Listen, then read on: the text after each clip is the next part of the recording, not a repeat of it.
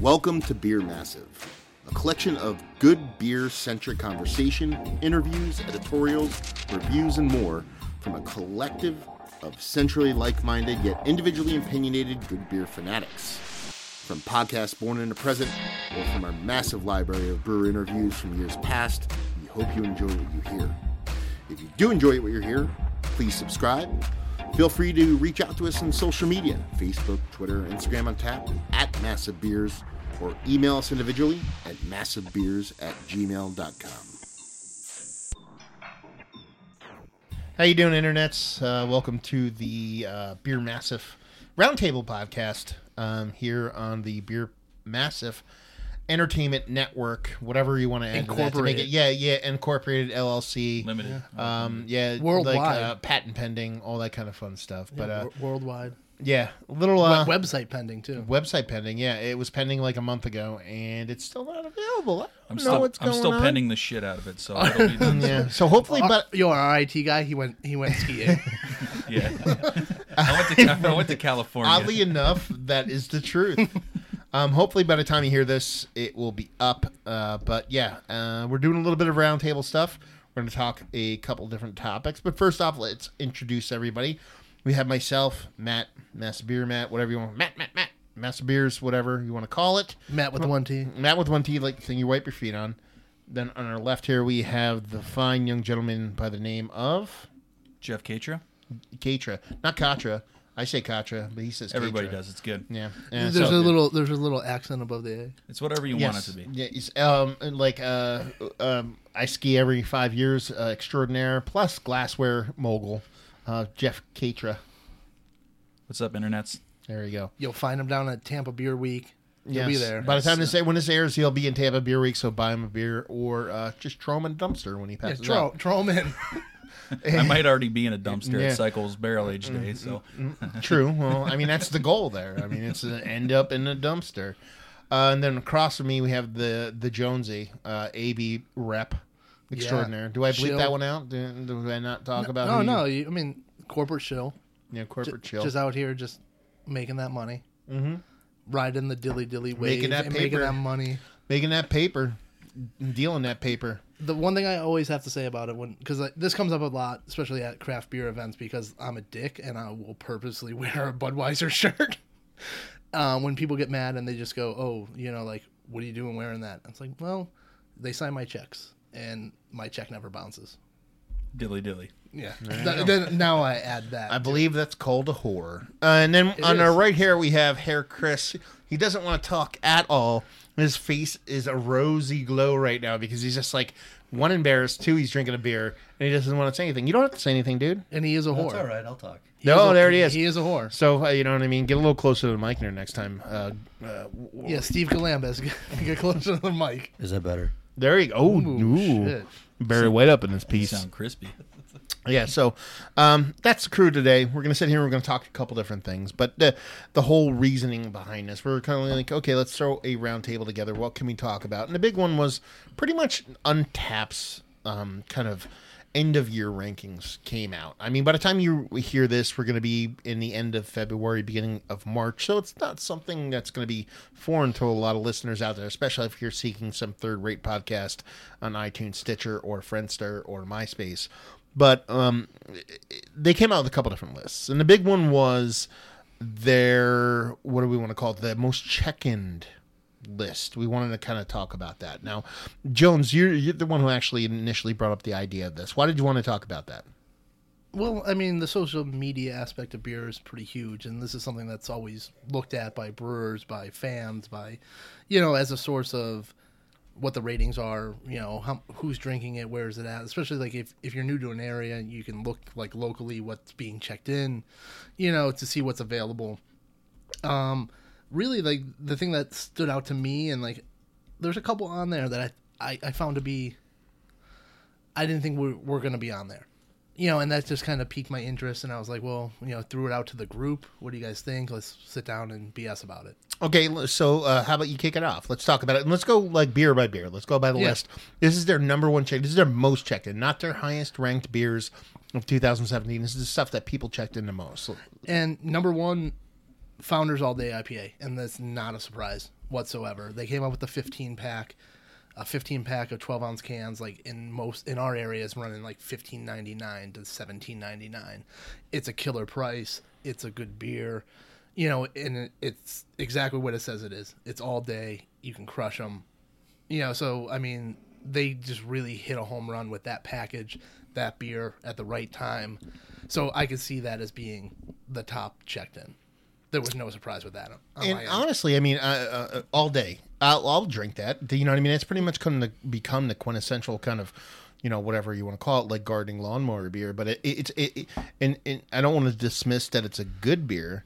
What I want to talk about is pretty much what you touched on. It's more how they marketed it in the package and they put it in, and basically they made its own kind of niche in the market. That it's like, here's a 12-pack. Everybody's following it now. Everybody has a 12-pack kind of a paper rack, old school. Let's grab a half rack of beer kind of thing going on.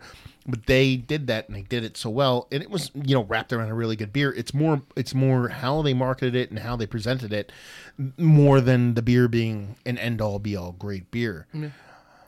Like. Is that something? Do you think is it lightning in a bottle? Is it just they hit the right thing at the right time and they go old school and just look at something and be like, hey, this is how beer used to be sold and this is how we're going to make our hay? Like, they basically bridge that gap between craft and macro. Yeah, I think what they did well with it is they came out with a very aggressive price when it came to the market of craft beer, like in our area. That's all I can really base this on. But they came out with a quantity discount of half a pallet or a full pallet or whatever it was, and it was at a good price, a very good price for like a craft IPA. I mean, you weren't getting to the Goose Island level or any of those like bigger ones that have been, mainstreamed because they have more money behind them, but they got to this price where like to a retailer, he was just passing it on. And I think like it was perfect timing. They came out right like in the spring going into the summer, and by the time of the middle of the summer, I mean, I just know from like my friends, my group of golf buddies and stuff like that, guys that really weren't big craft beer drinkers, maybe were like Blue Moon guys, dabbled a little bit but were more domestic. All of a sudden they were bringing the 15-pack, and that's when I was like, wow, like they're onto something. Like that's when you finally saw it. But I mean, I think it was just the right timing, and I mean, cans are getting hot. I mean, it started with the 16-ounce cans, but when you look at it, like, especially for the people that are into craft beer, a lot more outdoorsy, doing things, whatever, like you're going here, you're going there. A lot of places don't want you to have glass. Mm-hmm. You're going out, you're kayaking or whatever, you're hiking. They don't want glass on the trails, anything like that, but cans, they don't care. As long as you're, like, putting them in recycling bins or throwing them out or whatever. So I think, a lot of the craft breweries switched their mindset over to that package. And then the 15-pack, I think it was just you're getting a 12-pack price and getting 15 beers. Yeah. Like, I mean, who here has bought the all-day 15-pack? I mean, out of the 4 people here, I've bought 1 or 2. It's not something I buy all the time, but it's something I bought like once or twice throughout the year. Like, have you guys bought it at all? Be honest. Yeah, like, I haven't bought one, no. Yeah. But I've consumed a 15-pack's worth of all-day IPA at the same time period. Oh, yeah, but no, I mean, summertime poolside, it's great. Yeah. Yeah, and that's another one too. Like, it's a great beer. It's a great beer for what it is. It's not going to shine in like the super niche like Razzle market. You know what I mean? But it's a fantastically made beer. But it's playing on that taste, and a lot of super niche Razzle beers are crushable. Even double IPAs from like Monkish and all your big beers, you can drink it and it's not bitter. And people who are bridging that gap in the craft beer don't want that resiny. Deep. See, I disagree with that though. Like the one thing that turns me off through a lot of those beers is that it's so sweet all the time that it's too sweet to where I end up getting like nauseous from sweetness, the way a lot of people get from bitterness. Now that just might be me personally, but it to me all day has enough of both to where they're never going to fatigue you out, and you can just drink them all day long and never get tired of it. Yeah, I can agree to that. Yep. I know me personally. I like that sweetness. I like that. Oh, I do, but in doses, not as a whole night thing. But I'm not good at dosing double IPAs. Doming maybe, but not dosing. So I mean, like anything outside of the marketing standpoint, do you see anything like that? Is it just pure a nice beer, a well-made beer, and just they just hit the mark on the head as far as marketing and packaging, the whole nine. No, I would say that as the craft beer community matures a little bit, guys want more sessionable beers. They don't want the super high ABV IPAs in the middle of summer. Like, you don't want to have a couple, double IPAs and pass it out on a raft in the pool. Like, you could have like 10 or 15, Founders beers and you'd be all right. I think it's also too like, Come on, say it. 30 or 40 Founders. but Only if you're around Matt. I also think too, like, I mean, part of the magic or part of the whatever like that made it popular. It's also coming from a reputable brewery, one that had, has a fan base, a brewery that's known for making good beers throughout all styles. So it's not like this is what they came on the scene with. They've been on the scene for a while in our area, at least. I know, like, they're new to the West Coast within the last like year or so, but like on the East Coast, we've had them for a pretty good time, like 5 years, maybe 6 years. But like I said, it's one of those that it came from a brewery that was established, that people liked, people knew, and then it's another, like, the package itself and the beer itself, like, kicked it to another level. So, and they did it in a competitive landscape, and it's around the same time that Sam Adams came out with the Rebel IPA, and I don't see Rebel on this list at all. Which I know that Beer Boys was selling it for $1, and you were able to get Rebel IPAs for dirt cheap, same price, same thing, but I don't see Rebel IPA. Yeah, but you also have to talk about a brewery like Sam Adams is like new to the game when it comes to IPAs. They actually didn't even release an IPA until about 1.5 years, 2 years ago. And then, Founders have been cultivating, you know what I mean, all day pretty much for how long? Or at least been in the IPA game for quite a while. Yeah. And it's packaged, like you said, in that kind of aluminum format, which oddly enough is I always found weird. I get it. Aluminum's cool. It's easy to ship, yada, yada. But it's way more like a lot of like, granolas out there love the aluminum thing because of recycling. But it's way easier to recycle glass than it is aluminum. So it's actually a worse package when it comes to actual like recycling and stuff like that. But that's a whole other podcast. But yeah, I mean, it's one of those things where I think it's just a really solid, well done beer and just hit the mark on the head with the price point like you're talking about and the format they put it in. You just go grab half a rack, get on your way. Yeah. You know what I mean? Like, who wants a whole 30 rack of Jenny Cream besides everybody at the stable? I don't know. But yeah. So, I mean, that's Founders IPA. That was number one. Now, number two is probably the most interesting one I thought of the whole group, which was Bell's Two Hearted. What did you think about that? That's up there. That was one of the ones that caught my attention. Really, I'm actually not surprised. This is one of the beers that that got me into craft beer. That and 60 Minute, which I know is on this list as well, but in terms of IPA, this is the beer that got me into IPA. So I don't know. I guess I'm surprised that it's still this high on the list. So it's so long into craft beer. But then again, I'm looking at it at a very small lens because I'm a craft beer nerd. So to me, this is surprising in that sense. But then again, I'm not, because this is a good gateway beer into IPAs, at least in my opinion. Yeah, no, I mean, the Two Hearted thing has always been, I've always liked the beer. It's always been one of my favorite beers. The reason why it kind of surprised me, and it's dismissive of this list maybe, or separate from this list, is that this year it was the beer that actually ended up trumping Pliny as the Homebrewer Association's #1 beer. Like, basically, Pliny was the best beer in the country, as voted by the BJCP nerdy fucking Homebrew Association, and it Two Hearted ended up taking that spot this year. I did not know that. So to me, I don't know if there's a direct correlation to that. I don't think the Homebrewers Association has that kind of pull as it being, if they say a beer is the best beer in the world, are more people going to buy it?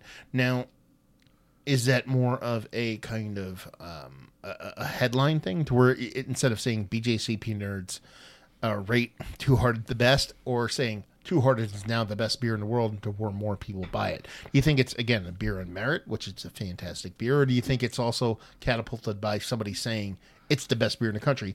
Because Pliny was kind of run like that. Like, a lot of people wanted Pliny because of that title. It was the best IPA in the country, and everybody traded for it because of that moniker. Now, Two Hearted gets that moniker, and automatically now it's second on the list. Is that a connection? I don't know.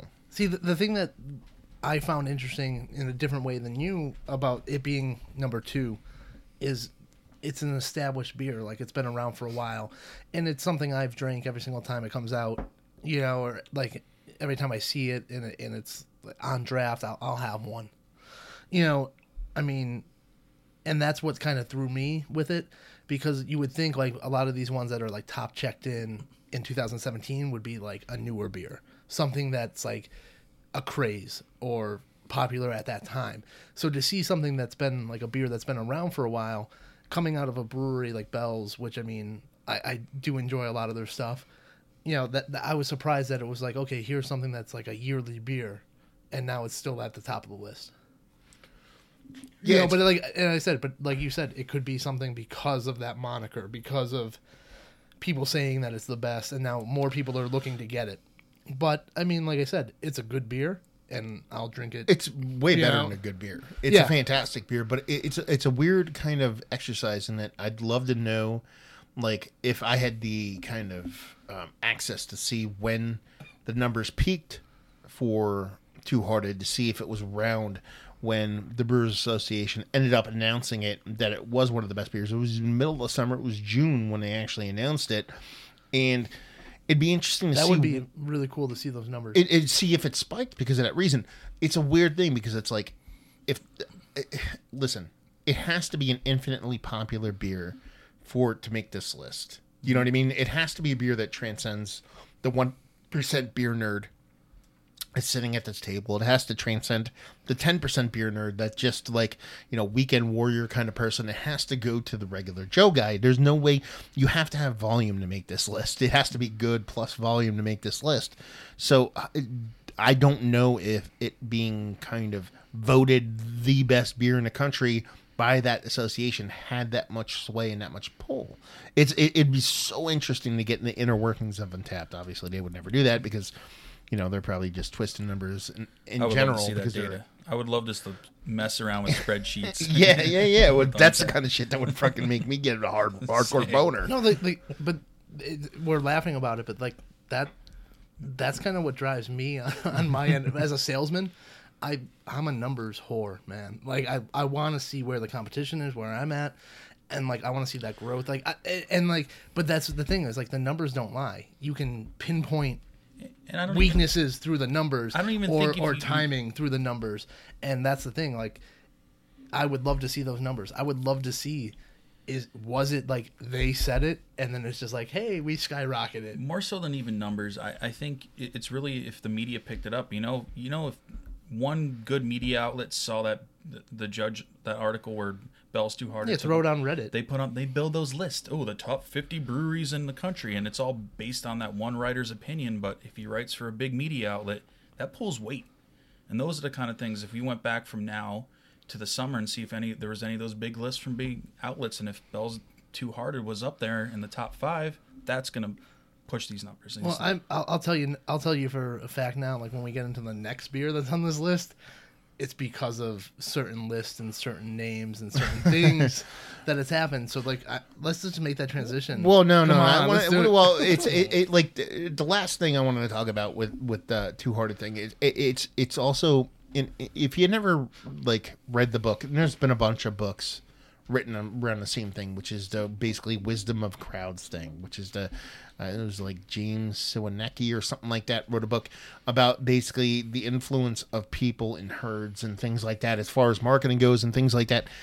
To me, Two Hearted might be a kind of a baby of that mindset of like, usually you don't find a wisdom in the crowd, but there's a wisdom to the crowd itself. It's like a quantity versus quality, but quantity has a quality all its own kind of thing. Mm-hmm. So it's a weird kind of marketing thing to where if you actually dug into it, again, the whole we wish we were in the numbers thing, you could have fun with. Now, on to your favorite ranking here. Well, no, it's not my favorite, but we're going to go number 3. It's Yuengling Brewery's Traditional Lager.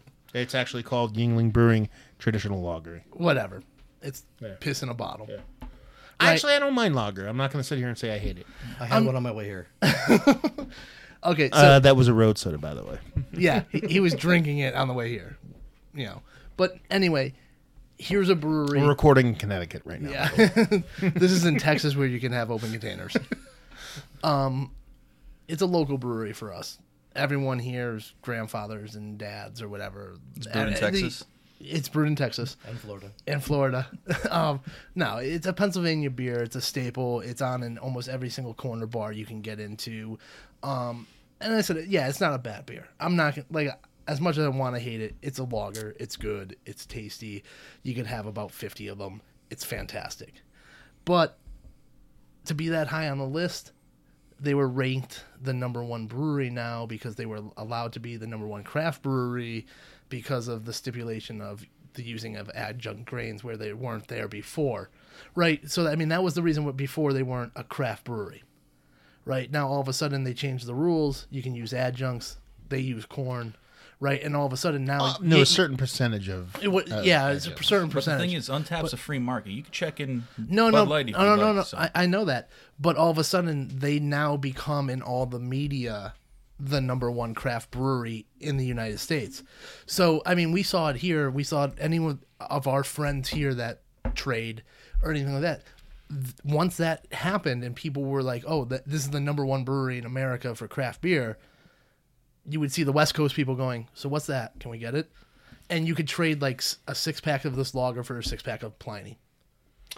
You know, so like I said, so that popularity jumped off and then granted, now Pennsylvania does check in a shit ton of beers on Untapped. And like you said, you can check anything in. I can check my Jenny Cream Ales that I just had in. So, I mean, but I think the popularity of them becoming number one, then it's sought after. It's a combination of a couple different things. You were talking about Pennsylvania checking in a bunch of different beers. We'll get to that. Yeah. I think there's also a mindset of wanting to check in a beer. I think that's actually like a psychological thing when it comes to Untapped. I think a lot of people drink beers that they don't check in because they, for some reason, they don't want to. Do you know what I mean? Like it just doesn't. It's not cool enough. I mean, that's a whole nother subject. We might delve into it today, but there's the opposite effect of that, to where there's some people want to check in Miller High Life or Pabst or Yuengling because they find it sticky and cool. But the other thing is, and this is where I think Yuengling ends up landing for me, and I think it's, you know, I love me some weird cuckoo analogies, but this one works. To me, Yuengling is the Olympic athlete from Russia. It is a beer without a country. It was stuffed into there. It wanted to be there. So there, you know, I mean, this is Olympic laden. If you hear this 2 years from now, you probably won't make sense. But right now, in early 2018, the Winter Olympics going on, Russia's been banned because of all the steroids that they use and all the different performance-enhancing drugs. And there was a good bulk of their athletes that are allowed to be in the Olympics basically because the facility that ended up providing them in doping for them destroyed a bunch of samples before the walls got kicked in, and those athletes are in the Olympics. They're not allowed to have a country, and that's kind of where Yuengling stands. The adjunct thing, the addition, you know, up to whatever it is now, 50 some odd % adjuncts can be considered craft or whatever it is. I forget what the number is, but it's like they're on the list, but they're not really should be on the list, but they're allowed to be on the list. They you know, they're kind of there.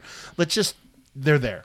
And that's it. I'm pretty sure Dick Yuengling is doping too. Yeah. I mean, he's on steroids. Yeah, he's straight boofing some fucking Cheeto right now.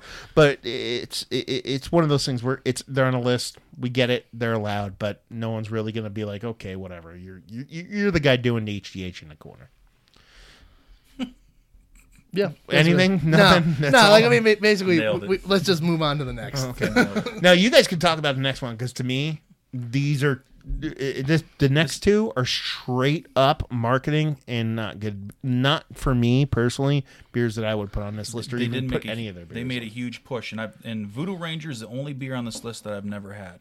So I can't speak to number 4, but I know very well, and I'm sure Brad could speak to this better than I can, the savvy of New Belgium's marketing and pushing to the East Coast, and especially in our area in Pennsylvania. Yeah, I mean, they're new to the East Coast area. They just opened up Pennsylvania, about a year and a half ago. I think they went into Jersey, New York, you know. To be honest with you, they're a solid brewery. I'm not going to say that they're not. They do produce some good beers. These ones that are on the list, I don't think are the top of the stuff that they make. I know they do well with some of their sour programs and things like that. I actually I mean, we'll go through 4 and 5. It's Voodoo Ranger, and then it's Fat Tire, which is their flagship. I think they have some other beers that are better in their portfolio, but yeah, you're talking about a bigger brewery that markets themselves well. Very conservational, or if that's a word. Like outdoorsy, like they support a lot of good causes. They're a good company. I'm not going to sit here and bash them, but it's more to me, like, I don't think they're the best brewery out there. They're just a popular brewery. They're coming out of Colorado, right? Colorado? I believe so. Right. So right there alone, I mean, you're talking about a high consumption state, a lot of check-ins, things like that. But I mean, like I said, for those 2 beers, it is what it is. I think it's marketing. They're a bigger brewery, and people like the beers. So I'm just gonna leave it at that. I mean, to me, like I said, I'm not a fan of the beers. I'd rather have their black lager I thought was really nice, or like one of their Abbeys. But that's about it. And so we're gonna go on to like the next one, and this is one that surprised me. This surprised me. I sort of think it's the new facility opening up stateside that led to this, but I'm very surprised by this. Go ahead, Jeff, jump in on that. It's a Punk IPA by BrewDog, and I remember, we'll say a year and a half, 2 years ago, there's a local bar or local bottle shop by us called Sabatini's that would every once in a while get BrewDog IPAs and BrewDog beer, but they were ancient. We're talking months. They were very old, and the distribution platform. Thanks, Matt. That's the background music to the epic introduction of BrewDog Brewing. But they recently opened a facility stateside, Ohio. Is it in Ohio? Columbus. Yeah, it's in Ohio. I haven't had anything by BrewDog since it's been almost 2 years, so I'm not sure. I've never had any of the stuff that was brewed stateside, but have any of you guys? I've had some stuff. Yeah, I was gonna say, I've had the Punk IPA recently. See, but and this is the thing. I'm always trying to look real quick when that kind of music interlude came through. Yeah, also have to understand Untapped's not a U.S. app; it's a global app. So I think this might be a little bit of the kind of the rest of the world kind of chiming in with a little bit different of a beer. Okay, I'm trying to see if it was just U.S. based. What the list was, I didn't see it real quick. If I'm wrong, strike me down, whatever. But I think this is more okay. Here's the whole world chiming in. I think Punk IPA is available in the United States. It's available in all of Europe. It's available in Japan. It's available in a lot of different countries. So I think you're just talking about a kind of quantity issue here when it comes to Punk IPA. I think if you made it just U.S. only, I don't think it makes the list. Yeah, I can see that. I mean, but like I said, I was surprised, and in a good way. Like, they're a brewery out there that you like to see what they're doing. I like what they're doing. I like their mindset of what they do. Like, everything's crowdsourced and their fans, and it's like them remaining like, I don't know, fighting the good fight. I can see that. I agree with that, but I also think they're kind of the newspaper industry. I feel like they put too much effort into the kind of crowdsourcing and the opening of the new brewery in the United States. I think a lot of the beer styles and a lot of the kind of goodwill they garnered from the show, which I actually really enjoyed, and a lot of different things are kind of waning. I don't feel like they're being relevant. Feel like their relevancy is dropping quick. And I don't think it used to be BrewDog was cool. Like, you'd find a BrewDog beer, you'd be like, that's pretty cool. And you'd find some of their barrel age offerings, or be like Toklo or I Love Juror or something like that. You'd find a really cool beer. Now it's kind of shit that sits on the shelves. And I think it's a lot their fault. I think they just they've been so preoccupied with opening the U.S. facility, excuse me, and doing different things to where I think they're kind of losing the grip or that kind of cachet they had with people, because they're just taking too long to come to the table with the U.S. brewer. I get what they're trying to do. They're trying to bring a brewer in the United States so they can produce the IPAs, so they can produce things that people want fresh. That's why a lot of these big IPAs don't play in the United States from overseas. You know what I mean? When you see an IPA from somebody overseas, whether it be Omnipolo or somebody like that, it's typically a soured variant of an IPA. So they're trying to like finagle it in some form or fashion. You know what I mean? So they're trying to get in that trend in the United States. I just think it's passing them by a little bit, and they've just kind of lost the market a little bit. I mean, to touch on just that whole European market coming to here, I mean, you're talking like you're losing a month almost from the production of the beer till it hits a store in the United States. Mm-hmm. To get it over here, to get it through customs, to get it to a wholesaler, and then to sell it into an account. You know, like, so if It's you- hard to get a so place up the street in the market quick enough. Yeah. So like, so that's Beat me the to it. yeah. So that And so when that, we get to number 8, we'll talk. Well, Yeah. I'll talk about that. But that's when you get into it. Like, so you're talking any type of big IPA. If I mean, I follow Omnipolo, Toll, like a lot of those European guys, and I mean, some of the stuff that they're doing on social media that you're seeing, it's great. But by the time it gets here, you're talking a month on an IPA, and I hate to be that person that's like, oh, like dates or anything like that. But yeah, the hops fall off. Dates don't You know, matter. like- Dates dates matter in a grand aspect of things, but it's more like if it's sitting on a cargo ship, Yeah, it's heat, it's in 100 time. degrees Yeah. and all that shit. Yeah, Yeah, so like I said, it's one of those. It doesn't translate well over here, and so I understand the whole thing with BrewDog. They're opening up a place in the United States, and I mean they're getting that up and running as fast as possible. So I would love to see like this stuff come back, like them to come back, be putting out new stuff, to see new stuff in our area. Yeah, and I think they have the knowledge and obviously they have the knowledge. They're good at what they do, and I think they'll bounce back. Personally, I mean, I like them. I used to watch. What was the TV show they had where they brew beer and Brewdogs. Was Yeah. it literally Brewdogs. called Yeah, Brewdogs, it was called Brewdogs. Yeah, and I It was respect fantastic. what they do. I loved it. It was fun. It got a little bit too like, you know what I mean, Sticky. towards the end. Like, can we make a beer on top of a mountain wall? A volcano was going. Oh, excuse me. They did make beer underwater. They did that. And they did. I do that. respect the shit out of that. But yeah, I mean, all in all, BrewDog is like a weird thing. I want to actually like wait to see when the facility opens and what they do, because I could see them actually doing something pretty interesting. I agree. Like, I don't know what it is, but I could see them being like, okay, we're back, here we are, we're doing this thing. Obviously, they know marketing.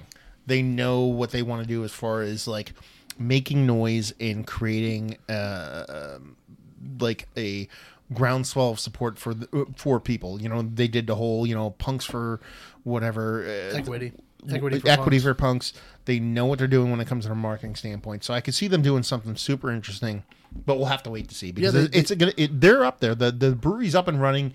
It's going. They're not really pushing beer out. It's not really production ready, but they're close. Like every time on Instagram, I see James flying back and forth and just taking pictures about what's going on. So they're super close, but Not quite it's there. kind of like, let's check back in 6 months kind of thing. Yeah, and I know they just did another equity for like another European brewery that they're opening another facility in Europe. Who cares about that shit? I want USA, son. You don't know this American. This is worldwide. Worldwide. Internets. So let's go on to the next one. Dogfish Head 60 Minute. It's a fantastic beer. I will drink that beer whenever I have a chance to drink it, but I always pass it by because I forget about it. And anytime I drink it, I go, man, this is delicious beer. Why am I not drinking this? That's kind of like my stance on 60 Minute. Yeah, I mean, like When did they roll it out in Canada? Just last year, right? yeah, It's in cans now. it's in Yeah. cans now. But I mean, like you go for And the that's the the difference. northeast of America. I mean, this is like one of the first big players in the IPA game. Yeah. You know, I mean, Not to mention the only guy that ever give Tom Waits a fucking battle on raspy, guttural fucking voiceness. 60 Minute IPA. You know what I mean? Like fucking Sam has the best voice in the history of fucking voices, in the best horrible way possible. well, I mean, it's probably from all the years of inhaling like different things in the brewery. Yeah. Let's put Mace in our beer. Like what they just did.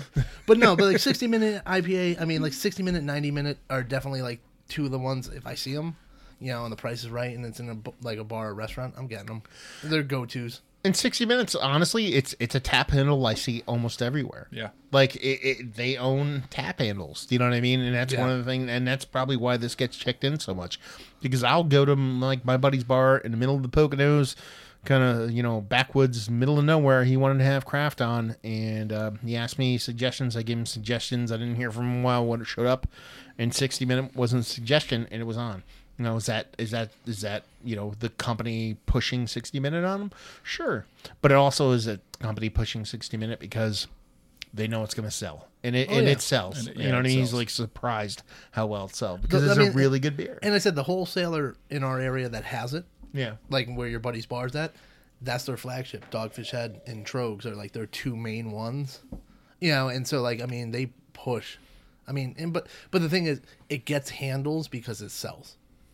It's a beer that if it's in a bar and you're looking for an IPA, it's gonna sell. Even the people who haven't ever had craft beer before, they know that beer. You'd say 60 Minute, they're like, oh, that's the one with the shark tap. Like, people know that beer who haven't even tried it. Yeah, definitely. I mean, and like I said, I mean, another just solid brewery, making a good beer or better than good beer, and it is readily available in our area at least. I have a love-hate with Dogfish Head. I like what they do. I have a love-hate as far as their beers go. I have a love relationship for what they do. Do you know what I mean? As far as, like, I love when people experiment. Do you know what I mean? And when we were in a local group that we talk about beer, someone brought up the what was your best first beer? And, like, I remember when I originally got into beer, like, in the late 90s, like, Dogfish Head was here. Do you know what I mean? So you're talking, 20 years later, it's still here. So we're talking about a lot of these breweries. Sure, Sierra Nevada, Sir Founder, stuff like that is pretty old. We didn't see them up until like maybe 8-10 years ago in this area. You know what I mean? Yeah, like as like far as like 20 when years they ago, really it was go. Dogfish But Head. Dogfish Head was here. Him and Sam Adams. Yeah, and they were here. So it's something that near and dear to a lot of our hearts. One of the breweries that got us into beer, so we understand why they're there. Yeah. What do we have next? Here you go, Jeff. You want to take this one? Oh, yeah, of course. So, Highlight by Cigar City, based in Tampa. I'm a big Tampa fan in general. I travel down there every March for Tampa Bay Beer Week. Go Devil Rays. Go Devil He Rays. likes all their They're sporting... just Rays now, but I call them all Devil their Rays. sporting teams. Yeah, and they're sport ball teams. He likes It's the just Lightning. it's a very craft beer centric town. So last year when I was down there, and the stat was 43 craft breweries within a very small area. We're talking, you can travel 30-40 minutes from end to end of the area in a circle, and you got 43 breweries. So there's a lot of beer getting brewed down there. But back to the beer itself. So Highlight, I mean, it's a pretty basic IPA, and there's nothing super special about it. I mean, they do have a white oak version, which I don't really want to talk about because I'm not personally a fan. But I love white. I love this beer, and the one thing I want to talk about is that I love this beer in Tampa. I will not drink this beer when I'm not in Tampa, and it saddens me because I want the Tampa version of it, not in Tampa.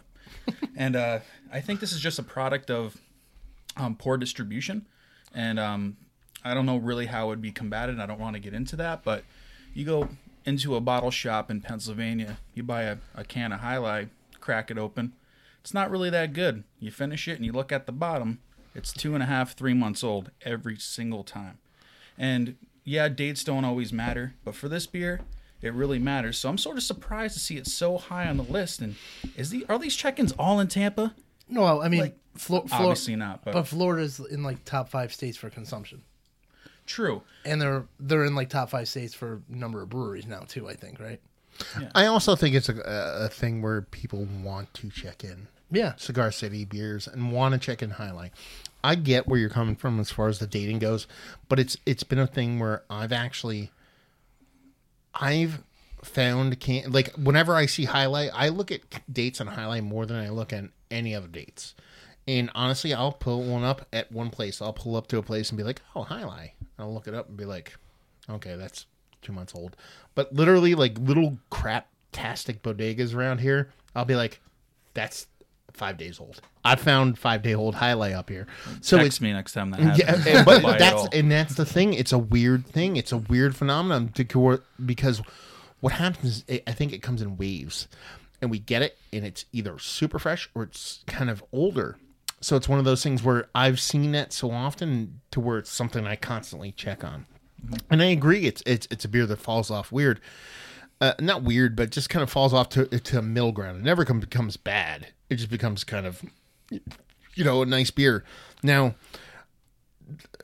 the end all be of the conversation is you're wrong because fucking White Oak Highlight is fantastic. So go fuck yourself. That's all I have to say about that. And Basically, you're wrong because Matt's right. Is what he just said. I'm cool with that. So, and I think about You don't like it, really? I'm not gonna I don't hate it, but He likes, love he this likes beer. the black oak. I love this beer so much. Like when I go down to Cigar City, I'm buying a 6-pack of this and a 6-pack of Invasion Pale Ale, which is the slightly. I personally like Invasion a little bit better, and it'll crush it. I'll drink both of them in 2 days. This It's is also delicious. just to paraphrase or to put a warning out. This is the kid that's going to end up in a dumpster at Cycle Day. Yes. So, so trust me, he's going to crush a lot of things in Tampa, and then he's going to go blow some dudes and going pass to out, Venus? pass out in a dumpster. One thing about this beer, I personally think that if that in the best case perfect world, I've had except Voodoo Ranger, which I've never had. I've had all these beers fresh, and I think Jai Alai is the best one IPA wise, even pale ale wise, out of all these beers. Oh, I would agree. I mean, I couldn't speak to the New Belgium stuff because I'm just not a big fan of the brewery. So, I mean, if I had you know whatever Fat Tire or Voodoo Ranger from the Bright, who knows? But yeah, no, Jai Alai is a fantastic beer when it's proper. I agree. I love it. Like above this list of beers. Like Yeah, I like agree. if you were to actually like be like in its optimal form, which is the best beer on this list, it'd be a tie between this beer and the next beer on the list. Yeah. I mean, the next beer on the list is like one of my first loves. So We go in there and we're just gonna skip to that one now. Yeah. yeah, think I mean, because I have nothing to say about Jai Alai. Like, I mean, it's a good beer, but again, like we all live in the same. It's a great beer. Shut Yeah, your no, mouth. but we all live in the same area. So can I get it 3 months old or can I get it 3 days fresh? You know, so like I said, I've had it at times where it's amazing. I've had it at times where it's when I crap. come back from Whatever. Tampa, Go I'll- drink a chilada. Okay. I like the picante one that has a little bit of spice. Okay. I'm driving back from Tampa. I fly down and drive back with a car full of beer. So Okay. Well, Jai Alai for So everyone. anybody who needs beer, 1-800 Jeff Katra. Anyway, the next one is KBS Founders. First barrel aged beer I've ever had in my life. Yeah. I think let's it talk might- about it. What do you guys might- think? I have thoughts on this one. I'm going to talk a lot while, so you guys get your No, shit I in. mean, like, to me, it's still a great beer to me. I still enjoy it. I get it every single year it comes out. Usually put one or two aside, let it age a little bit, you know. It's gone in waves. There's been years that are better than others. I mean, and this is a weird one because, like we say, like we've been saying, Founders in our area, 5, 6 years, 7 years, whatever it's been, they're one of like the newer craft breweries, but we've seen a lot of them. So I've had the luck to have like 7 years in a row of this. And there's been times where I thought it was awesome, fresh. And there's been a couple years where I'm like, okay. I think they came back recently. The last couple years have been, I thought have been better versions than what they have put out a couple years prior. But again, it's another one that for me too, like, give me like a KBS with like 1 or 2 years on it. It's a perfect night for me. You know, if I'm at a bar and we used to have a local one here that, like, honestly, you could pull 3 to 4 year KBSs out of his cooler. And like that'd be a go-to. You'd be like, okay, just grab one of these, you know. But I mean, same with a lot of the other stuff from Founders, the Imperial, you know, like a lot of their bigger beers. I like it. Put a couple of years on them. I think they're fantastic. Just not Doom. Not Doom. Well, I mean, but I'm just saying, like, Maybe in like 10 years.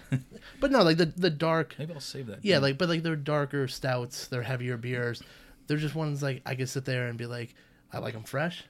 Put a couple years on them, 1 or 2, 3, and I think they get better. But I mean, yeah, KBS to me is always going to hold a place because it was like that and Is that beer Bourbon that County, Is the where- beer that you chased? yeah, It's the it first was beer I've ever chased. actually was that beer. probably was the first beer I chased after. So for me, I like 2014. I thought was really good, and I had it when I was 2 years old. Then I chased after 15 and 16. I didn't really like it. Then I had this year's, or last year's, I should say. It's 2017, and I really enjoyed it. I thought it was better than, at least in my recent memory. And for me, 2014 was like, this is the first barrel-aged beer I'm ever having. So maybe it was that moment, and I still remember it was kind of that aha moment, because I wasn't a whiskey drinker. So that really didn't connect with me. But when I drank that beer, I'm like, wow, this is real. So I don't know if that was the development, but I didn't like the 2 years after that. And I thought this past year was really good. So, Matt, I know you have. I actually don't like it that much. Okay, whatever. No. Anyway. No, listen, it's a good beer, right? But it's a stout with coffee added and chocolate. that style, there are better beers out there. Like the AleSmith variants are better. Pêche Mortel is better. That's what I think. Well, I mean, two things. One, closer to the mic is better, and two, like This is close enough. there it is. And listen, Founders makes one of my favorite barrel-aged beers in the history of mankind. They make a beer called Sweet Repute, and it's my favorite beer in the history of mankind. Yeah. That is like, Mount Rushmore shit for me. Never had it. Now, That's right up there with that. What's that other? What's it? Oh God, what was that other one that we had that night with Sweet Fruit? Longitude. that was Yeah. that was a surly but the proof thing that was really fun. But KBS is weird to me. It's not so much the beer variants all that much in general. I think the barrel variants all the time. It's always a tannin thing. It's either super dry fucking oak tannin, or it's not enough oakiness. I think the last year got it correct. A lot of people thought the coffee was too big. I thought the coffee was perfect. But all that shit aside, the list. We look at the list. Number 1, Founders All Day IPA. Bell's Two Hearted IPA. Yingling Lager, sure. Buddha Ranger IPA. Fat Tire Hop Forward Beer. Amber Ale. Brewdog IPA. Dogfish IPA. Cigar City IPA. Then we skip to number 9. We get to KBS, which is a bourbon barrel aged stout that people used to chase. So you have to understand, you have to step back and look at the list from a distance, and that here's a beer that not only people like kind of chased after, that last year it was more readily available, and it kind of leans to this list and kind of makes this list make more sense. But you have to think, how many people checked this in to become number 9? Like, you're talking like an insane amount of people had to check it in. So the availability of the beer, it went from a beer you couldn't get to a year and a half later, a beer that it was number 9 on the most check-in list. Not the best beer list. You're going not the highest rated list. The most checked in beer list. Yeah, you're going That's fucking insane. 120,250. Right? That's only checked. That's Check-ins. checked in. Check-ins. Check-ins. Yeah. But like, how many people aren't on Untappd? You know, like the one thing that I like that they've done the last, I think it might be the last 2 years or just maybe last year, is 12-ounce bottles, 25s. I like that. I like the 2-bottle format. Get a bomber of it, then you might want to go and share with your friends. Get a 4-pack, drink 1, 2, and keep the other ones for the next 2 years. And like I love KBS, even when it's not perfect for me, even when it lands like last year landed fantastic for me. I think it's a fantastic beer. I enjoy it. I pick it up every year. It's just what boggles my mind is the fact that it's on this list. Because us dark beer drinkers are out still here fighting the good fight. In this 10-part list of the super uber distributed crazy IPA laden beers. Yep. This bourbon barrel aged stout that is still relatively limited. You know what I mean? It's readily available to a lot of people out there, and it's pretty much been kind of designated as a shelf beer at this point now, to the way today works. The fact that it's checked in this much is fucking insane. Yeah, I mean, I agree. Because you would think, Insane. one would think it would be Bourbon County Stout because of the money in the power behind Goose Island. Mm-hmm. Right. So you're talking an independent brewer out of, well, actually, like out of Michigan, and like I said, 120,000 check-ins. But like that doesn't mean there's so many people that don't have the app. You know, like that shows you how much distribution this beer had. Let's put hit pause button right now. Who uses Untappd? I stopped. I haven't used it in like a year or I so. don't use it anymore. I use it. I go through waves right now since my birthday celebration at my house. I've checked in one beer. Okay, but for the most part, half. Two Yeah. don't do at this point. Go ahead. Well, Recap. and I said, Start. but that's my thing was like, I think Untappd to me kind of put a mirror up to my drinking levels, and I don't want to face that fact anymore. But like I said, so you have a beer out there like that is against this whole list. This whole list is, well, not the whole list, but the majority of the list is hoppy IPAs, and then here comes like this dark horse It makes coming in at honestly, number 9. He's Yeah, no, squeaking in the top 10. Do you think maybe it's on there because of the newness of its availability? No. Like people like I think it's on there because of nefarious reasons. That's my cynical, douchey self. It's so stark and so out of left field, and it's so not readily available enough to where that many people check it in. I could see a little bit of fuckduggery going on with the numbers. Well, you know what I mean? In our area, like when it first became readily available, people were buying it all up just to have it because they didn't know if it'd be that way all the time.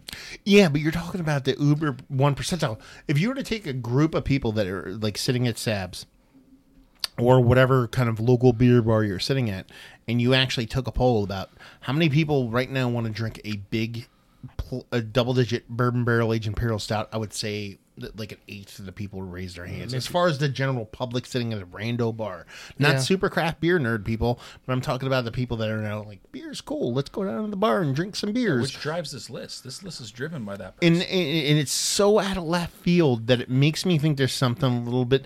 There's two things happen. Either the numbers are wrong, or three things. Numbers wrong, numbers are fudged, or so many people finally got KBS that they all checked it in.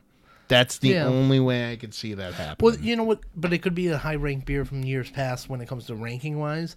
And like you said, people are now seeking it out to check it in because They've been looking for it for so long. Yeah, it's like, oh my God, I could check it in, I could check it in, I could check it in. There's also that thing like... But they also, sorry to cut you off, but 2017, they also opened up the California market.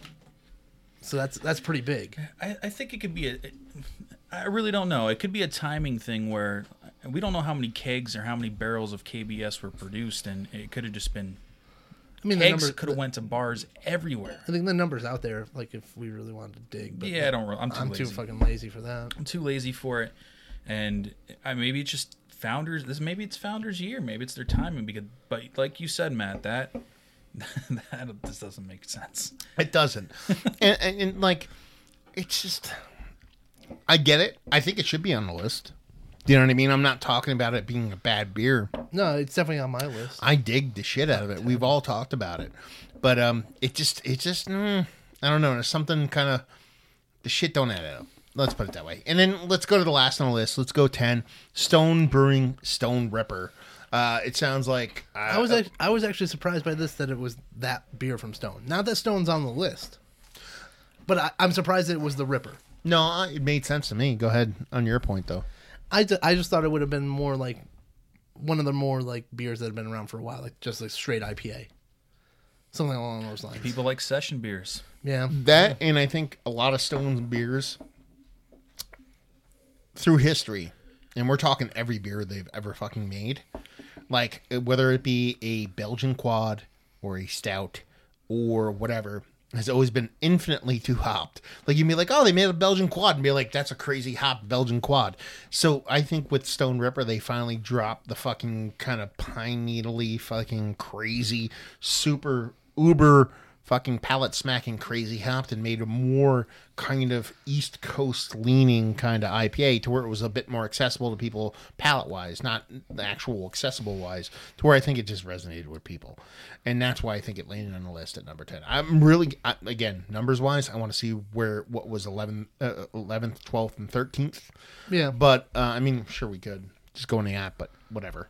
But yeah, it makes sense to me. It makes sense for Stone to be in the list. Yeah, like I said, I figured they'd be on the list. Actually, I think I thought they might be a little bit higher with their check-ins. I mean, because you're talking about a high consumption state with California, and you know they do beers that are sought after. Like people drink their IPAs and drink the Stone beers and stuff like that. They're a nationwide brand at this point, you know. And I said so. Like I'm not that familiar with the Ripper 1, but like I said, it's just one of those that I thought it might be one of more of their baseline, you know, their traditional, like the ones that have been around for a while. See, I couldn't figure out how to manipulate the data in Untapped to pull up that list. And honestly, I gave it 5 minutes. I looked through here for 5 minutes. Trending beers, locations, top-rated beers, which is just your typical hipster whales. We all know, even though Goose Island, we all hate InBev, but they have the top top four beers in Untapped rating wise. But I couldn't figure out how to pull this list up in the app itself. So the whole 5 minutes I spent, clearly I'm Put a lot of research into this one. yeah. But if you could figure out how to pull up that list, I would love to see those numbers as well, because I still can't figure out how KBS is on there from a volume perspective. But I think what we're going to get into, like, with this is, I mean, there's a lot of room here for debate and looking at their numbers or anything like that. But we also want to kind of segue this into the next one that Matt was talking about or thinking about. I think you're getting ahead of the segues here. We're going to talk a little bit more about Untapped's different Yes. lists and things like Well, that. Before we get into that's what I different was getting into. Okay, go ahead. No, so like the next list we were going to get into is in one of the articles I saw, they also posted like what their most popular or highest rated beers are for right now in 2018. Can I put the brakes on for 1 second? Okay, Sure I can. guess so. Before we go to this list, and everybody name at least one beer. Name one beer that you think is going to be on the 2018 version of the list we just talked about that's not on this list now. What's one beer that's going to be on that list? It doesn't have to be right, but it'll be fun in a year from now. And Shotgun on last. when we do the when we do this podcast again, to see if we're sort of on the right track. So a 2018 beer that is going to be on Don't the, think on the too top deeply 10. into it. You know, to be honest with you, I wouldn't be surprised if Too Hard is on it again. No, new beer. Something. Oh, That's we not on got the we list got to now. take something that's not even on something the that's list. going to break into the list. That's a tough one. I'm just going to. I Heady. think Lagunitas. I'm not sure what the beer is going to be, but they're going to be on that list. Heady. You want to know why? Yeah. Because today, Heady was available in Philly. My buddy sent me a picture last night of a 4-pack of Heady, and I didn't respond. And maybe that was like the cryptic.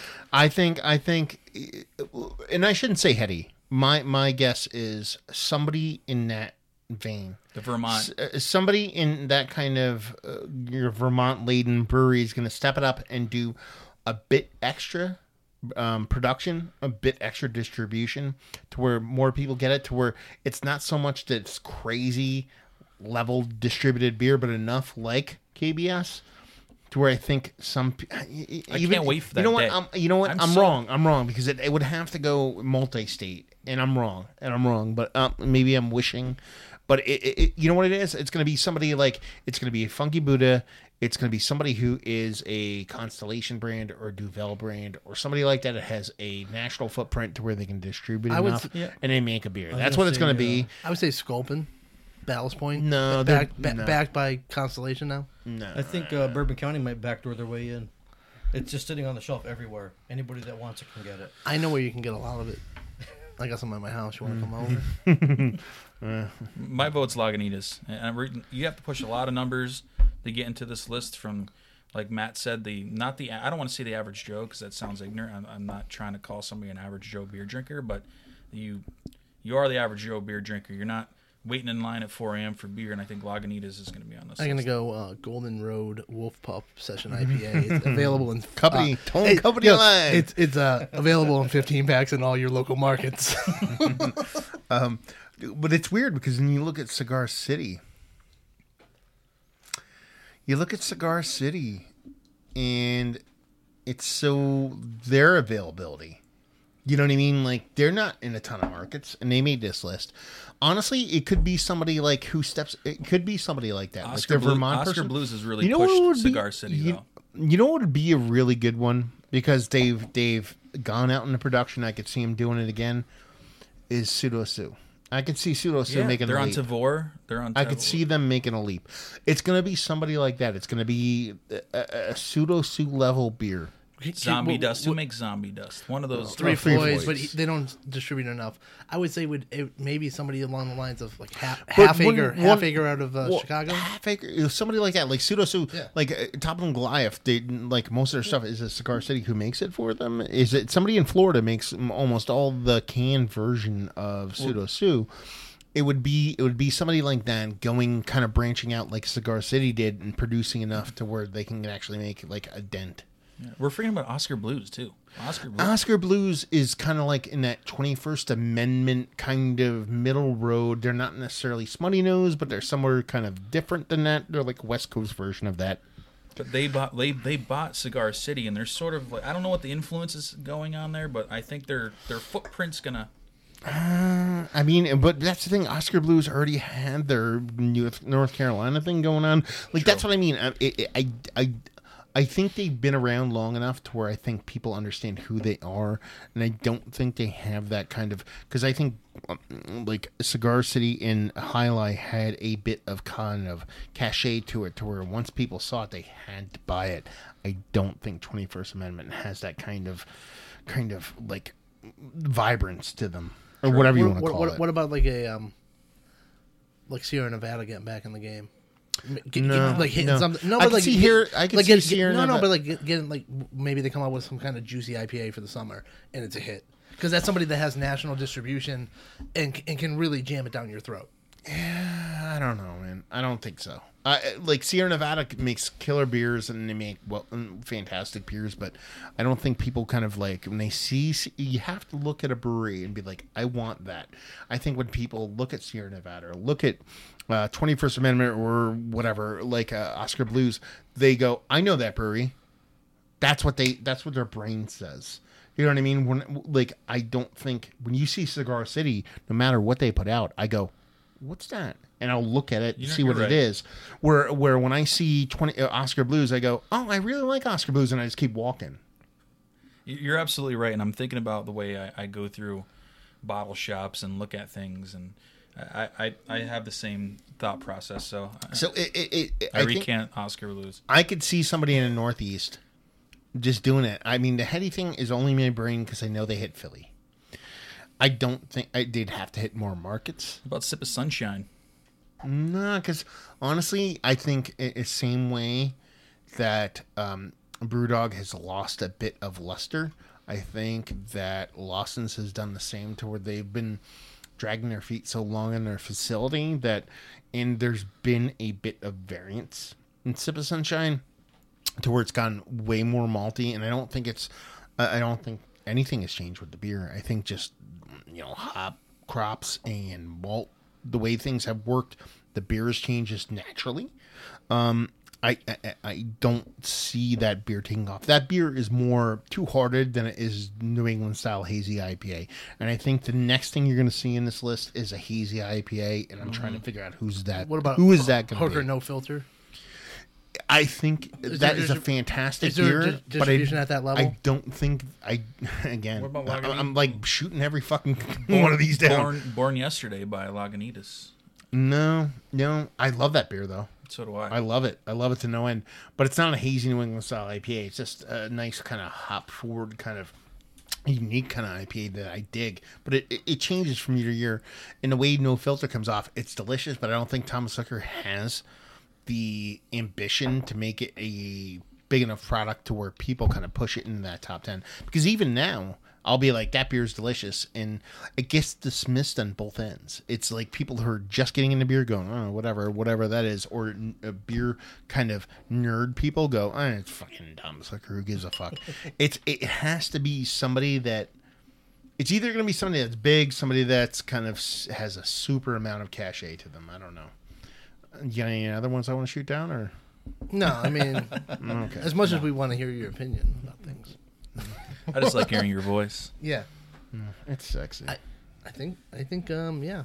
We it'd be interesting. It will be interesting to see, because you never know. You might have that, like I said, another dark horse that comes out of nowhere that just hits on the right thing at the right time.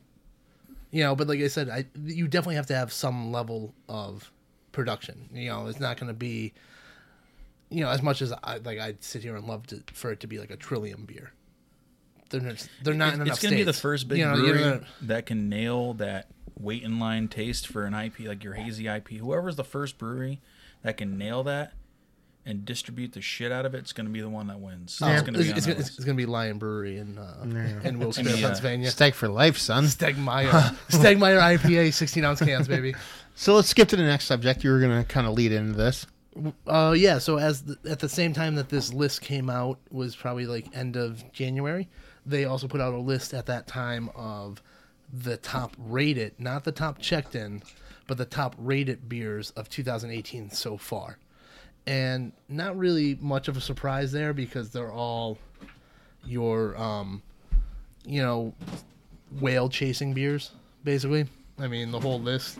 Oh, they're good beers. Yeah, I mean, we're not saying that they're not good beers, but I mean, it's very Chicago heavy with the dark stuff. But I mean, I'm going to rip down the list real quick and then we can just talk about whatever. So you're going Goose Islanders 2014 Proprietors, Goose Islands 2010 Rare, you're going 2014 Vanilla Rye, you're going 2015 Rare again. Now you throw in a little New England here. You got Treehouse King Julius. You have regular King Julius. Then you go to Bottle Logic with a little fundamental observation. Cigar City's the double Hunapoo. And then you go Treehouse again for the last two with Very Hazy and Very Green. So like I said, I mean, whale hunters. Whale hunters. Now are people rating these beers as high as this because they're sought after? Or is it because they're that damn good? So I've had 6 out of the 10 beers. I've never had the King Julius, which honestly, that to me, it's going to be a hype thing. I've had out of the Very or King or whatever, the super hype Treehouse beers. I had the most recent batch of Very Green, and I drank it next to the regular green, and I kind of like the regular green better. I'm probably going to get my balls cut off by every Treehouse Trading Arena member on Facebook, but really good beers. But I think it's a mixture of both depending on the beer. I mean, a beer from 2010, like I've never had the 2010 Rare. I've had the 2015 Rare, and it was like sexy motor oil. It was delicious. So here's the surprising one for you guys. I have not had any of those Goose Islands. And I work for them. I want on this list. I've had all those tree houses. They have warehouses of that stuff still. I've heard stories. I've heard horror stories. Well, I mean, they're horrific to me because they still have a ton of this awesome beer in a warehouse somewhere. But I've had all those tree houses, and I had double Hunapoo. And I said, I mean, like all of them are good beers. Yeah, very good beers. And so, like, I could see them being high rated beers. But I mean, is it one of those that the rating is justified, or is it are people rating it high because it's rare? So they have an algorithm. I don't know if it's an algorithm. I can't say they're that sophisticated, but I'm assuming an app that of this stature has an algorithm. I would hope so. How they rate, but here's how they rate these beers. There are 3 types of ratings on Untappd: beer ratings, brewery ratings, etc. Oh god, I don't even want to read this. Sorry guys, I don't even think I'm going to go into this because there's too much text. But read it. Basically, they have. They take a number of statistics and they put it all together to say this is the top rated beer. To me, it looks like it's just whatever has the highest average. That's what I'm seeing. The highest one has 4.74 and the rest has 4.71. So whatever they do, it just seems like a pretty simple whatever beer is rated the highest based on the most check-ins. But this is off of 12,000 ratings. You could say that there's 12,000. Like a brand new beer comes out, Monkish releases a beer, it's rated 4.8 on a scale. That's on 100 and 200 ratings, so they only released 100 cases of the beer. There's 12,000 ratings on Prop 2014, and I've had this beer. This is probably the best stout I've ever had in my life out of however many stouts I've had. I think it's delicious. 12,000 ratings, and it's a 4.74, so is it popularity? I don't know. That's a lot of check-ins. It's a small like test bed of a bunch of very coveted beers. That's all it is. Do you know what I mean? It's like all the beers that are like on the top of like Fisher Price, my first like Razzle list of beers that everybody wants and that everybody like. Fundamental Observation is a fantastic beer, but it's at a point where, you know what I mean, Bottle Logic basically reproduces that beer with slight variances to constantly churn that beer out to where people can ask for $500 a bottle.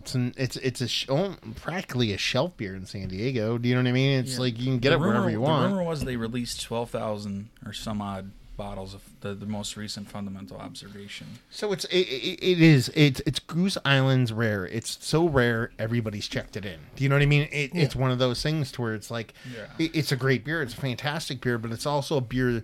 Like the beginning of the year is going to be all a bunch of people that coveted this one beer, and at the end of the year, you're going to find a little bit more of a balance between the best beers. Just like any list, you should take the top 20%, the bottom 20%, cut them off, and then you'll find the truth somewhere in the middle. You know what I mean? So that's what these lists are. You know what I mean? Yeah. Like, I'm actually surprised there's not like other like just crazier sought after ones like Assassin or things along those lines. The harder that'll be next year. like your Assassin, your SR-71 or whatever, Well, like the crazy ones that everyone just talks about. There's myths about them. Yeah, and people just I had it. It was a 5.98 on a scale of 5. And that's the thing you have to understand too about Untapped is that these are people checking in these beers.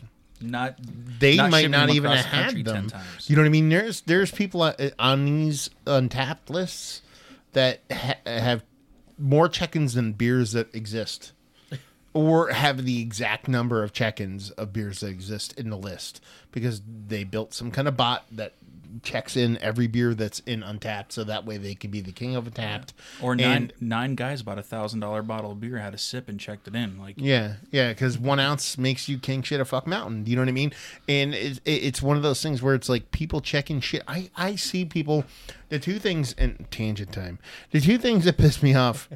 Two of the things that piss me off the most. I don't want to say the two things because there's more than two. Nazis and juggalos. Juggalos is number one.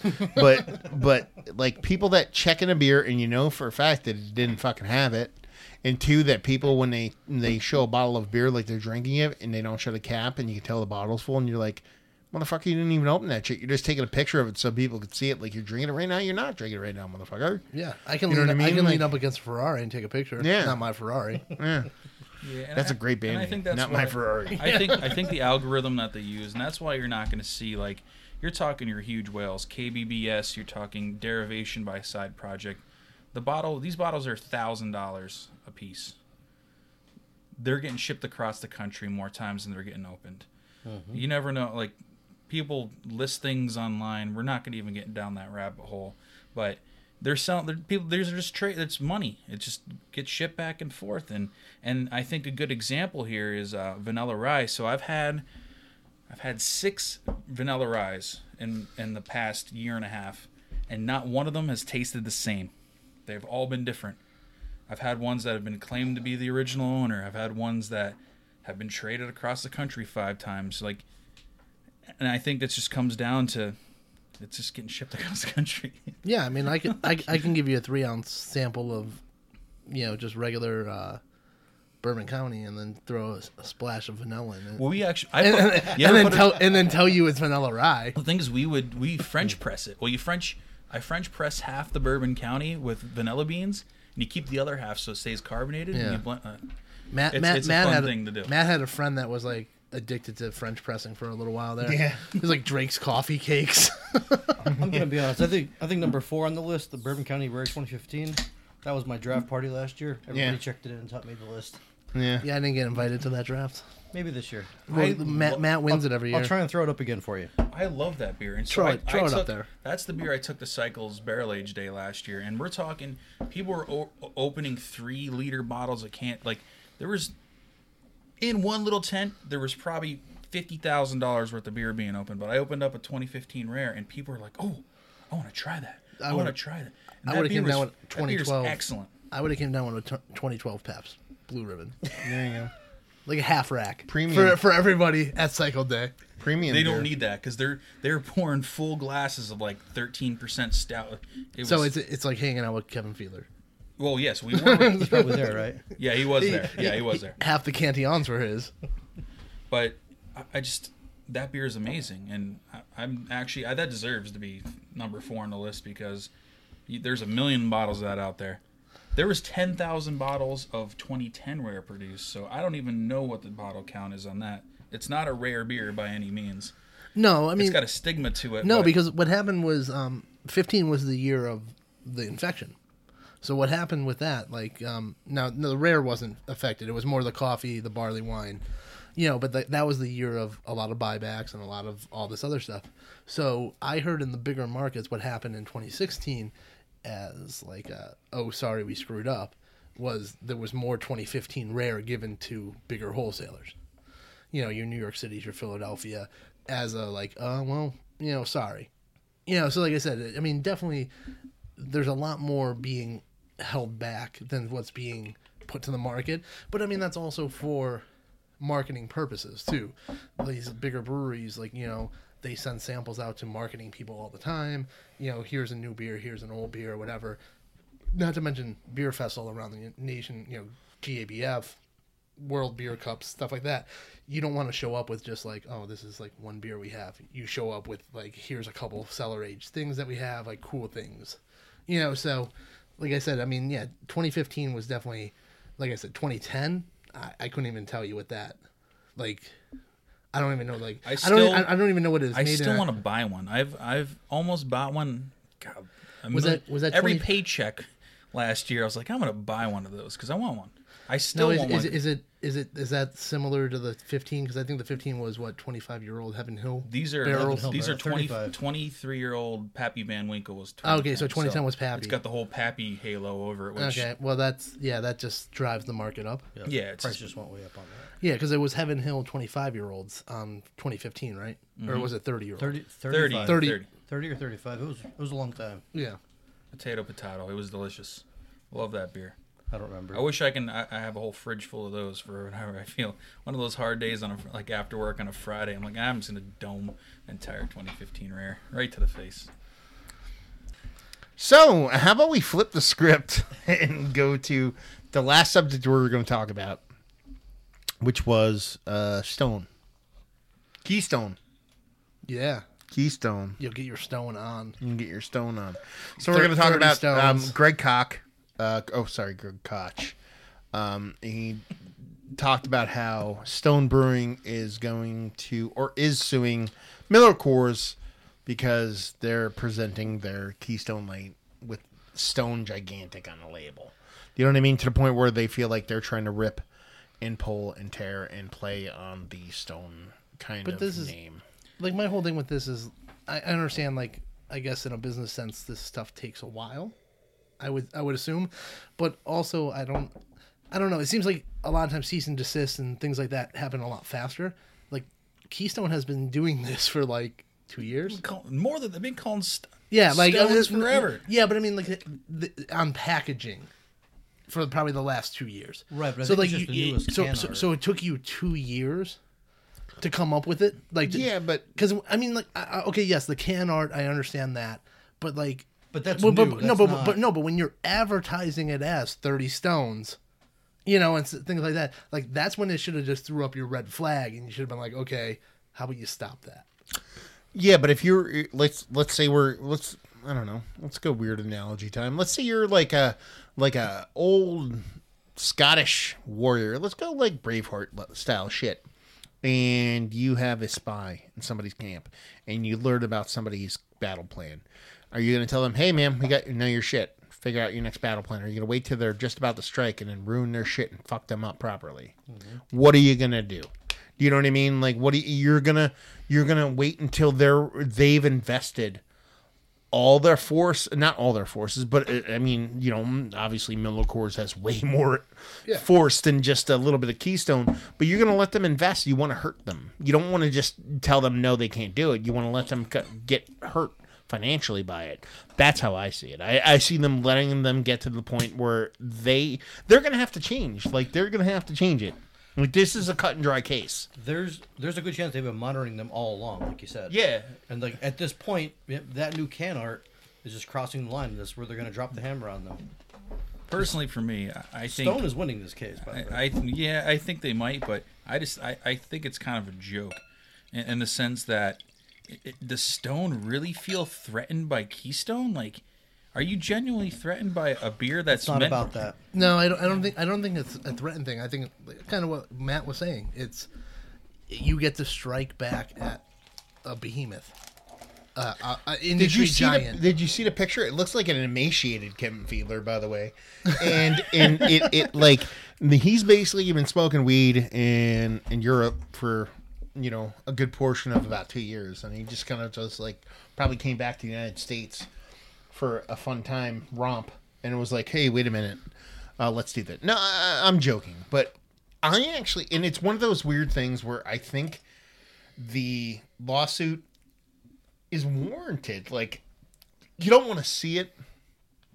You don't want to see breweries have to do these kind of things.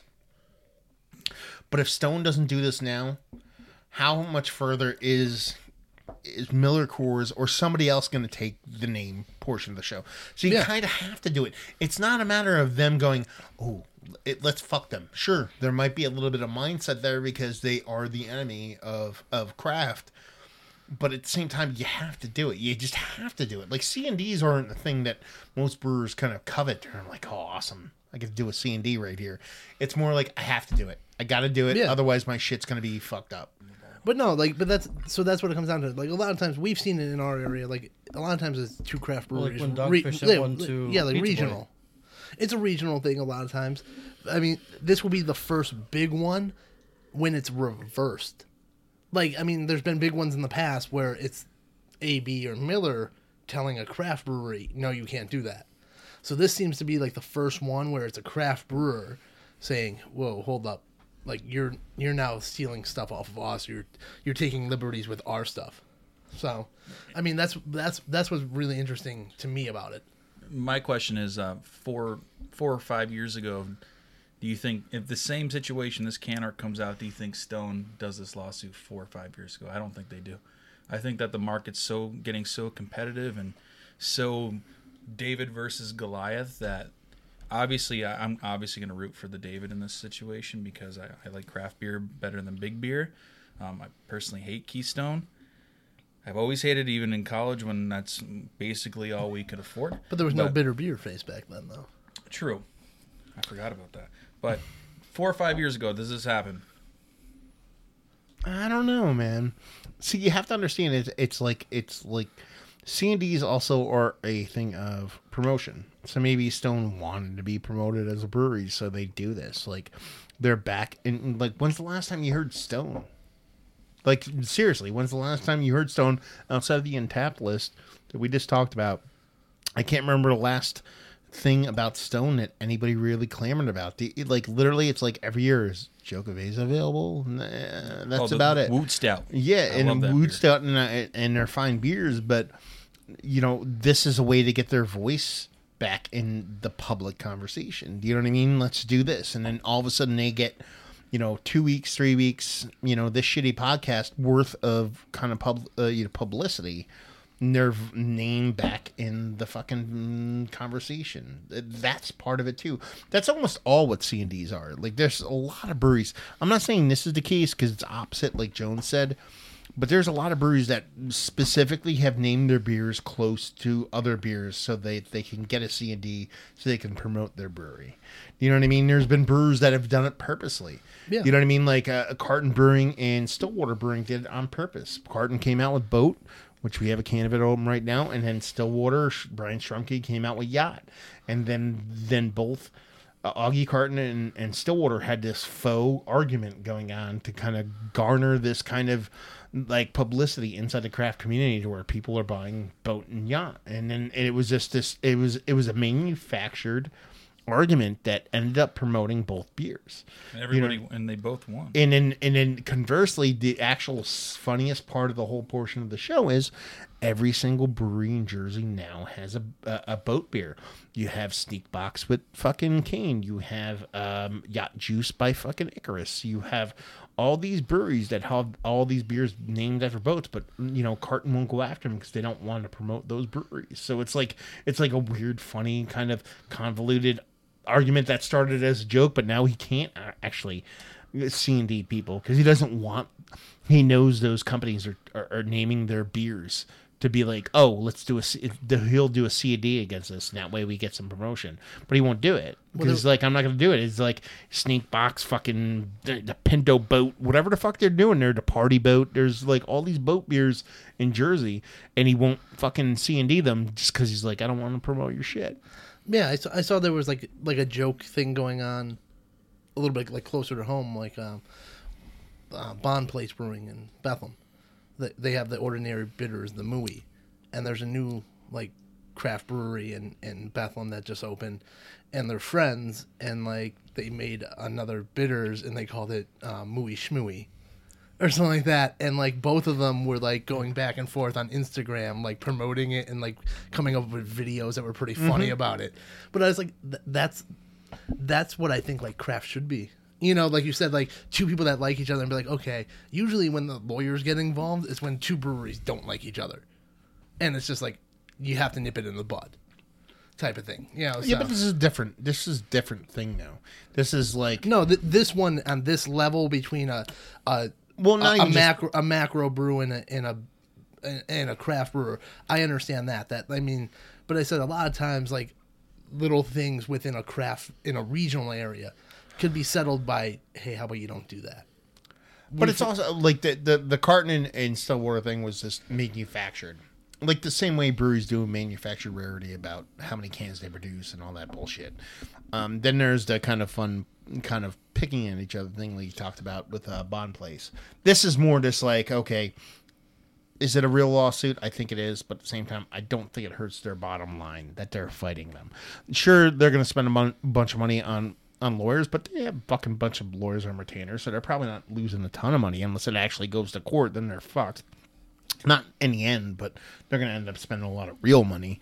But what they end up with is a lot of goodwill from a lot of, like, I don't want to say fringe beer lovers, but like all the people that like beer on the weekends and buy the all-day IPA fucking 15-pack, they'll be like, I'm going to buy Stone now because they're fighting the big man. You know what I mean? You'll get that, and you'll also get, you know, Stone's name back in the conversation. Yeah, I fully agree. Yeah, I mean, and I said it's going to be interesting to see what happens, like I said, with the outcome of it. On our end, just from the outside looking in, you think it's a pretty clear-cut case for Stone Brewing. You know, but like, what will be the implications of what happens afterwards? But like you said, now they're back in the forefront. They're in the media. You know, this is going to be a national thing. Somebody's going after one of the big macros over, like, marketing rights, you know, and naming rights and things like that. So, like I said, I mean, I'm assuming cut and dry Stone should win it. But Looks that way. you never know. You know, so, like, I'm interested to see how this plays out. I just hope Stone Cold Steve Austin, Stone Cold Stunners, fucking Keystone Ice off the top rope, and then fucking Escadena, California. That's all I know. You know, that's all I want to happen. But anyway, so there you go. A little roundtable stuff. I think we're done for the whole podcasting portion of the show, unless you guys have anything else you want to talk about or add. No, I think we covered a lot. Yeah, I think we're pretty good. Yeah, so we went over the whole Untappd thing, talked about the top 10 stuff, all that fantasticness. We kind of segued into the end, going over the whole Stone versus Miller Coors Keystone Ice thing. Let us know what you think. Like, if you listen to this, besides giving us 5 stars and rating and all that stuff, which you should do because this shit is fucking fantastic. It's gold, son. But beyond that, you know, if you have any comments, suggestions, all that stuff, reach out to us. Social media, you just basically type in Beer Massive anywhere, whether it be Facebook, Instagram, all that fun stuff. YouTube channels coming. But if you actually want to reach us an email, right now you can reach us at massivebeers@gmail.com. Eventually we'll have a website and email set up proper. You know, that'll happen eventually, but whatever. But reach out to us. Let us know what you think. Let us know what you want to talk about. Let us know if we're off base. Let us know if Chris should talk some more. Let us know if I should talk some less. I've already said too much. Yeah, I've already said too much. And just basically get back to us because we enjoyed doing this. We're going to try to do the roundtable thing, basically alternate some kind of non-brewer interview and a roundtable opinion piece, editorial, whatnot beyond that. So, so reach back into our archive, recent stuff. We have a brewery interview with Zigmeister Brewing. Before that, Referend Beer Blendery. Before that was Grist House.